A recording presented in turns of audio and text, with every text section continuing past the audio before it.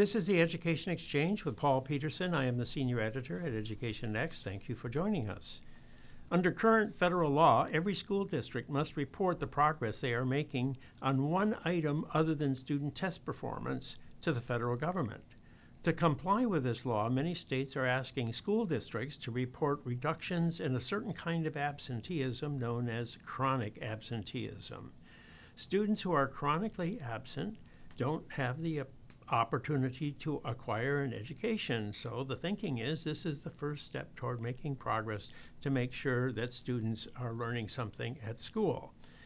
The topic has attracted the interest of many scholars, and one of the country's foremost experts on chronic absenteeism is Todd Rogers, a professor at the Harvard Kennedy School. Todd, thank you for joining me on the Education Exchange. It's a pleasure to be here. Thanks, Paul. Todd, can you explain to our listeners, first of all, the difference between ordinary absenteeism, the kind of absenteeism I did as a kid, and chronic absenteeism? Sure, happy to. The ordinary absenteeism is maybe missing a few days a year when you're sick, when you have the flu, or for some other family emergency that is rare. Chronic absenteeism is often defined as missing 10% or more days. So basically missing the equivalent of almost a whole month of school, or one day every 2 weeks.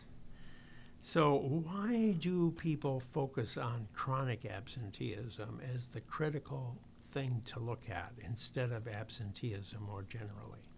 Well, I think that there are a couple reasons. One, I think there is a widespread belief that missing 2 or 3 or 4 days a year is often for reasons that are not salvageable. Maybe the kid is sick or something like that, and so maybe they're both excusable and acceptable, and not an intervention wouldn't reduce. And maybe you don't want a kid with the flu coming to school. But a kid who misses 18, 20, 25 days, the idea is that many of those are probably capturable, that they're not all sickness or family emergencies, but some of them may be a little bit more reclaimable. And so in addition to those things being great predictors of all the adverse outcomes we care about, graduation, test scores, later life, happiness. So you're saying this is a sign of bad things happening downstream. If you're chronically absent, you're going to be a dropout. You're not going to go on to college. There's a lot of bad things downstream that are going to happen to people who are chronically absent. That's what has led to much of this focus, because it is one of the best predictors of all the bad downstream things. So what percent of students are chronically absent? It depends on district, obviously, but nationally, I believe the number is 1 in 7. In some large districts, some large urban districts that I work in, I think the number approaches a quarter or more. So, and just to put it in context, chronically absent means missing about a month or more of school. That's an amazing percentage, 25% in big cities, and you're saying more like 15% nationwide. I also heard something like 10%. Could it be somewhere in that range, 10 to 15%? Let's call it that. Yeah, I'm not sure the exact current number, but it's around there. Do districts really know how many students are do they actually routinely track the chronic absenteeism rate? So this has been one of the breakthroughs that Hetty Chang and Attendance Works have really moved the dial on, where they have helped districts that have otherwise what seems like good attendance rates. A district may have 94% of kids showing up to school on any given day. And they say, oh, 94%, that's good. Move on. What's the next issue? But when you dive into that, what they start to realize is that it's very unevenly distributed. That there are some students who miss a ton of school and most students miss very little. And so hidden in these numbers that people thought were good, when they look at it, they find that there's actually a concentration of the most at-risk kids seem to be missing the most school. Well, when I went to school, they took daily attendance very aggressively because they got money from the state for every day of attendance. The average daily attendance, ADA it was called, average daily attendance, was the basis for determining state aid to the district. It was worth real dollars to have every kid in school. Why aren't states just, or districts just focusing on that because of the desire for money? That is a really good question. So in the U.S., by our estimates, by my lab and team's estimates and an organization that I'm involved with, we think that 40% of kids in school districts with more than 20,000 kids attend school districts that get paid per kid per day. So somewhere between 20 and call it 40% of kids do attend schools that get additional revenue for daily attendance. All of California, all of Texas are two of the states where state aid is distributed on daily attendance. So you would think that there'd be this big push for increasing revenue. And the money is substantial. So it's in California, it's somewhere between $50 and $70 per additional day of attendance. In Texas, it's harder to calculate, but we think somewhere between $30 and $40. Why are they not focusing on it? I don't know. I mean, this is not what my research is on, but my operating theory is that there are not that many people in educational organizations that have a profit and loss statement. And so because of the organizational design, there is no incentive for an academic officer to increase revenue. Their job is to increase academic performance, and the revenue comes next year. So there's even this discount on future money, even if they were incentivized and they did have a P&L. The only people who seem to really care about the P&L is the financial P&L. Profit and loss. The Loss. revenue for the district is the board, kind of the superintendent, and whoever assists the budget office or the finance officer. And whoever assists the superintendent. But why doesn't the managing. finance officer go over to the attendance officer and say, get the attendance up, we need the money? Paul, I have a question for you. Why doesn't the finance officer go over to the attendance officer and say, we need the money? Why do you think? I don't know. Yeah, amazing. It's amazing. And because there are some places where they have averaged membership. Right. Massachusetts, I think, is one of those. Yeah, so it's only October 15th. So you bring out the donuts on October 15th to get all the kids in school on that date. But that's not the reason. There's more to it. It's just that some people aren't, that educators don't necessarily think about dollars. Yeah, I think so. I mean, educators are in the business because they want to help kids. And that their entire professional focus has been day to day, how do we help kids do better?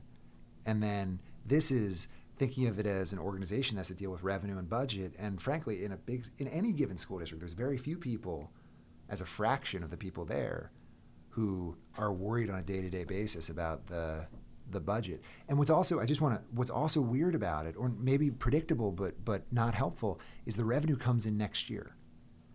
And so any investment now, you have to have liquidity. Effectively, you would borrow against that. If you were an organization, if we were a company, we'd borrow money, pay it back next year, and we'd generate revenue today and pay it back with the net revenue. But there's not that kind of fungible budget, so there isn't really financial investments to recapture new revenue. So that's interesting. So now, how about this chronic absence? Is it the little kids who are absent all the time, or is it the high schoolers who are going to drop out pretty soon and so they don't bother coming to do?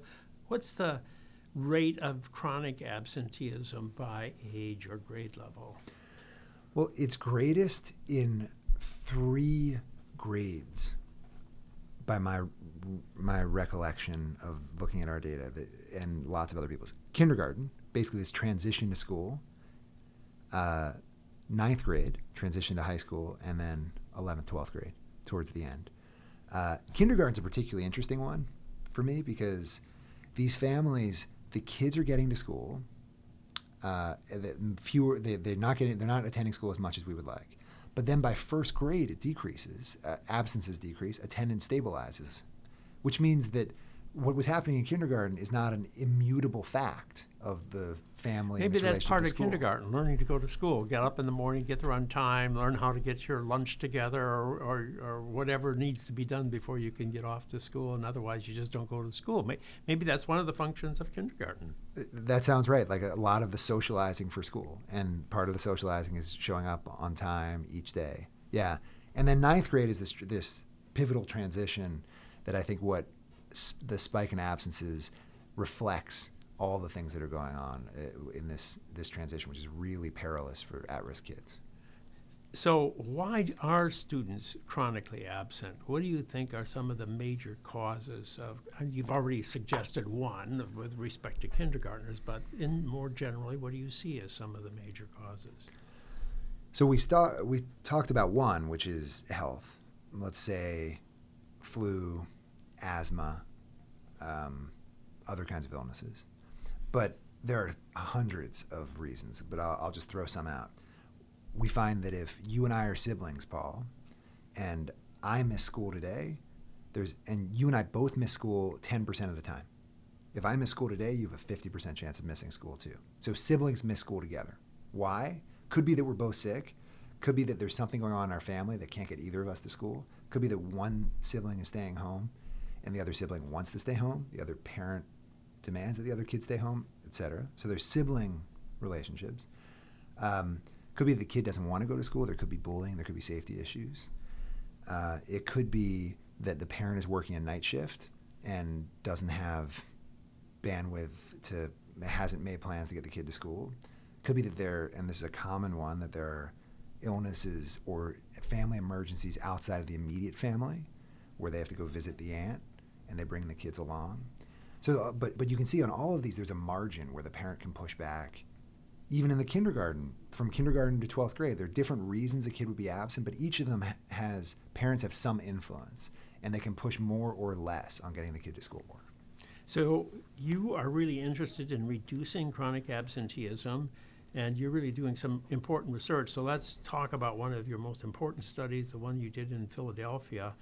What was it that you did to try to reduce absenteeism in the Philadelphia school district, and how did you design it in such a way as to find out whether or not it worked? Okay, so I really like the study. We've replicated now 15 times with something like 250,000 families. It starts with the observation in surveys that parents have two widespread false beliefs. One, parents underestimate their own kids' absences by a factor of 2. So if my kid has missed 20 days, I think my kid has missed 10 days. We see this across districts. They lose track of how many days their kid has been absent. And 2, parents of kids who miss more school than their classmates, the majority of those parents think that their kid has missed the same or less school than their classmates. 100% of them have missed more than their classmates, but the majority think they've missed the same or less. Well, we always remember the good things we've done and forget the bad things we've done, right? That's just human nature. Right. This is like the Lake Wobegon effect, where all the kids are above average. And so observing those two facts, it's not obvious that those kind of erroneous beliefs, the kind of what we call misbeliefs, matter. It could be that it's a fancy word, it could be they're epiphenomenal, that they actually don't drive anything. They're irrelevant. Or it could be that those false beliefs, correcting them, could motivate parents to get their kids to school more. So inspired by these home energy reports that some friends of mine started an organization that does this around the country, and I'm sure some of your listeners received in the mail reports comparing their energy use to their neighbors. They get them in the mail once a month. Yeah, I throw those away right away. Everybody says that. But they send them monthly or quarterly. 1 in 4 U.S. households receives them. They are in 15 countries. They do everything as a randomized control trial. And what they've seen is that they reduce energy use the equivalent of increasing the price of energy by 20 or 25%. It's by far the most effective way to reduce energy use anyone has ever uncovered besides technology change. And the effect grows over time. I have a paper where we've studied it over 4 years or 5 years, 250,000 households. So I was thinking maybe we could do the same. Yeah, that's because I never waste energy in the first place. Paul, it's because you're better than your neighbors. Yeah. Yes, maybe not you, but those who are worse than their neighbors have a lot of room for improvement. That's fascinating. Actually. And so it does two things. It corrects this false belief about how many days they've missed or how much energy they've used and how that compares to other people. And so we did this in Philadelphia in a pretty complicated experimental design, which you and I were talking about previously. But the big takeaway is we have a control group and we have a bunch of different treatment arms where we send these mailings throughout the year conveying information that targets these beliefs. So in other words, you send some people, but not everybody. You pick some people at random, and you send them something in the mail that says your child has been absent 6 days out of 10 in the last 3 weeks, or something like that, right? Exactly, something like that. Not in the last 3 weeks. Over the course of the year, your kid has missed 7 days. And we write it at a 4th grade reading level to make it easy for people to understand. We also show it graphically. And it turns out, for your listeners, if anyone's curious, we've done a lot of user testing, that for people who are low in numeracy, not comfortable with numbers, reading a graph left to right is way easier to understand than up and down. Horizontal is way easier for normal people to understand than vertical, whereas we are used to probably presenting vertical graphs, or I am used to presenting vertical graphs. So we present it as comprehensible a way as possible, and we send 4 or 5 of these throughout the year to 30,000 families in Philadelphia. Education Next is a journal, and from now on, we're only going to use horizontal graphs. This is a rule. Good. Then this whole discussion has been worth it. Yes. Because we just put together some vertical graphs, and I'm just thinking, why didn't we tip those horizontally? But it could be that your audience is more numerate, is like a particularly numerate group. And so but you probably have some readers who are not, and it would be easier for them if you went left to right. So we run this basically modeled after these energy reports. Control group that doesn't, randomly chosen. Treatment group, tens of thousands of families that get some version of these letters throughout the year. And we find that it reduces chronic absenteeism 10 to 15%. And that was great.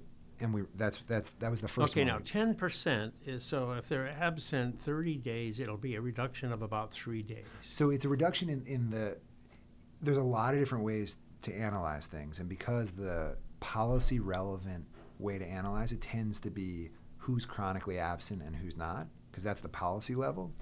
It's a 10% reduction in the number of students who are chronically absent. There's also an effect on the number. 10% in the number of students who cross that bar. Yes. And we generate additional days of attendance, obviously, to do that. And this intervention generates, we'll call it 1 to 1.5 to 1 or 1 to 1.7 days of additional attendance per treated household. So another couple of days. Yeah. Of going to school, just about. Right. And so what do you say to those who say, all very nice, and it's better than nothing, but that doesn't really amount to too much? Great. I agree. It is not enough on its own. But what it is not. So may I wrap up I will give it 15 seconds, I promise. I know I am long-winded. We then replicate it in Chicago public schools with 20,000 families. We then replicate it in 10 districts in California. Each of the replications, 10 to 15% reduction in chronic absenteeism. And so then, addressing your question, what do I say to people who say, oh, well and good, it doesn't solve the problem? Totally agree. I don't really think there are silver bullets. I think solving a problem is going to be a collection of lots of things. But what we do know is that this is extraordinarily cost effective per net day captured. So it's about 50 to 100 times cheaper than other strategies that we know about per day that it generates. Well, let's talk about those other strategies. What are some other things that people have done? The next best known intervention for which there is a randomized experiment evaluating it is mentors, truancy officers, social workers. It was done in Chicago public schools. Yes, a good friend of mine told me that this is the way to reduce chronic absenteeism, is you've got to get a mentor and somebody's going to work with that person. And when I heard that story, I said, yeah, good luck. That's you got to find a lot of mentors. Right, so it's really hard to scale that, but it also turns out it's pretty expensive. So the only randomized experiment evaluating that was done in Chicago, where they hire full-time mentors who are in the schools. They handle a caseload of 20 to 30 students. They check in with the kid twice a week. They check in with the parents twice a month. And it's a year-long program. And it seems to reduce absenteeism 0 to 3 days throughout the year in total. So not that much not- more than what you were able to accomplish with the little letter in the mail. A psychologically sophisticated letter in the mail that's tailored and Well, it's tested going to and be little. optimized. A psychologically sophisticated letter Little is going letter, to be yeah. brief. Right, and intentionally brief. This is the thing. We have one district that we informed about this, and they tried to do it themselves. They only got around to doing one round, but they turned our fourth grade reading level letter entirely focused on reducing absenteeism into a newsletter about everything that was going on in the school that was 8-point font and completely unfocused, we're communicating with families, let's tell them everything. But in that case, more is less, because a family that receives it probably doesn't even read it. I actually, at my kids' school here in Cambridge Public Schools, I used to beg the parent liaison, and we're really lucky they had a parent liaison who sends home a 7-page newsletter every week. And I used to beg her. I said, I will pay you I will pay this for this. On page 6, in the middle of it, put a sentence saying, if you're reading this, come to my office and I'll give you $100. Just to I wanted to show her that no one has read it, and that it seems super useful. But it's not her fault. She just has the wrong theory. She's trying to give everything useful to everybody, but in the process makes it not useful to anybody. Yeah. No, this is good. So you're saying that this is almost as effective and a lot less expensive than setting up a system of mentoring. I don't even need to say that it's almost as effective. The experimental evidence, there's more work needs to be done on the mentoring and truancy officer side. But we do know that the best estimate is that it costs about $500 per net day generated when using mentors, per additional day that gets generated. And with this, across these replications, we've seen that it costs $6 to $7 per additional day generated. Well, I know you've looked at some other strategies as well as this one. I know this is the one you're the most excited about, but there's some other interesting ones that one you tried out in California with the Attorney General's help. Oh, yeah. Good. Yes, this is with Hedy Chang, who runs Attendance Works, and Kamala Harris, when she was Attorney General, gave us guidance on this. Nearly every state has some notice of truancy. That it's a state law written by lawyers, written at a college reading level. It's for families when their kid misses a certain number of schools. School districts are mandated to send these letters home.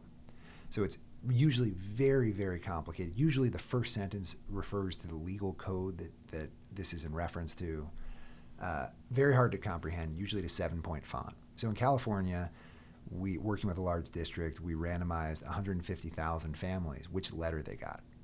And we gave them the standard letter, which was almost incomprehensible. I have written a paper about it, and I've studied it for 4 years. I am now, for the first time, confessing, I've never read the letter entirely. I've only read the first 3 sentences and then got bored, and it didn't matter. I'm sorry to whoever your listeners are. Oh, gosh. And you're a researcher on this very topic, and you won't even read the material you're sending out to people. I couldn't read the standard one. It was written as if it wasn't for humans. It was written as if it was for lawyers. And so what we did was we simplified it, and we turned it into 16-point font written at a 5th grade reading level, just super easy to understand. And we said, we're worried about your kid's attendance, and a couple of other sentences. And we found that simplified version was 50% more effective than the standard one. And it's like you and I was describing to you a moment ago that, the psychologically sophisticated. The reason this is psychologically sophisticated, here's the insight from psychology. We should communicate as if we intend to be understood. That's the big takeaway from that paper. It took me years and years. We should communicate as if we intend to be understood. Well, that is something they do teach in English, or at least my freshman English teacher was one of my favorite teachers, actually taught me. So I am very grateful to her for teaching me this most important psychological lesson. Now, I want to ask you this question. Great, we've reduced chronic absenteeism, at least somewhat. Do we see any effect on academic performance? There are several ways to answer that. The first is, in the data, we see very strong relationship between missing more school and lower academic performance. When you miss a lot of school, you do worse. We also see in the data this interesting pattern that a kid who misses school the week before the standardized test that those days seem to predict performance on the test the best, as if there is test prep going on. And if a kid misses a test prep day, the consequence on the test can be relatively substantial. Again, correlationally. In ours, because we only capture 1 or 2 days out of 180 possible days, the statistical power required to detect a realistic effect would require, this is a complicated sentence, we would need 2 million students in a randomized experiment to reliably detect the kind of effect we would expect is realistic from capturing 1 or 2 days. But what we hope is that this simple intervention will be part of a bigger program complementing other interventions that can capture together 6, 10, So we don't know days. for sure is sort of what you're telling me, but nonetheless, it's perfectly reasonable to assume that you're going to learn more if you're in your desk at school. Yeah, so the way I usually open talks is when I'm showing this evidence, I say, look, here's the theory. The theory is that in order to learn in school, you need to be in school. And so the relationship between attending school and doing well on tests is consistent with that. And I leave it there. People think I'm joking, but I'm actually sort of an experimentalist, and that I believe that theory. But I also know that we don't have very strong causal evidence about much in education. But it is common sense. It is completely commonsensical. So thank you very much, Todd. I've been speaking with Todd Rogers, a professor at the Harvard Kennedy School and a nationwide expert on chronic absenteeism. Thank you for joining me, Todd. Thank you for having me. This is Paul Peterson. This is the Education Exchange. Please join me for a new Education Exchange podcast released on the Education Next website every Monday at noon Eastern Time.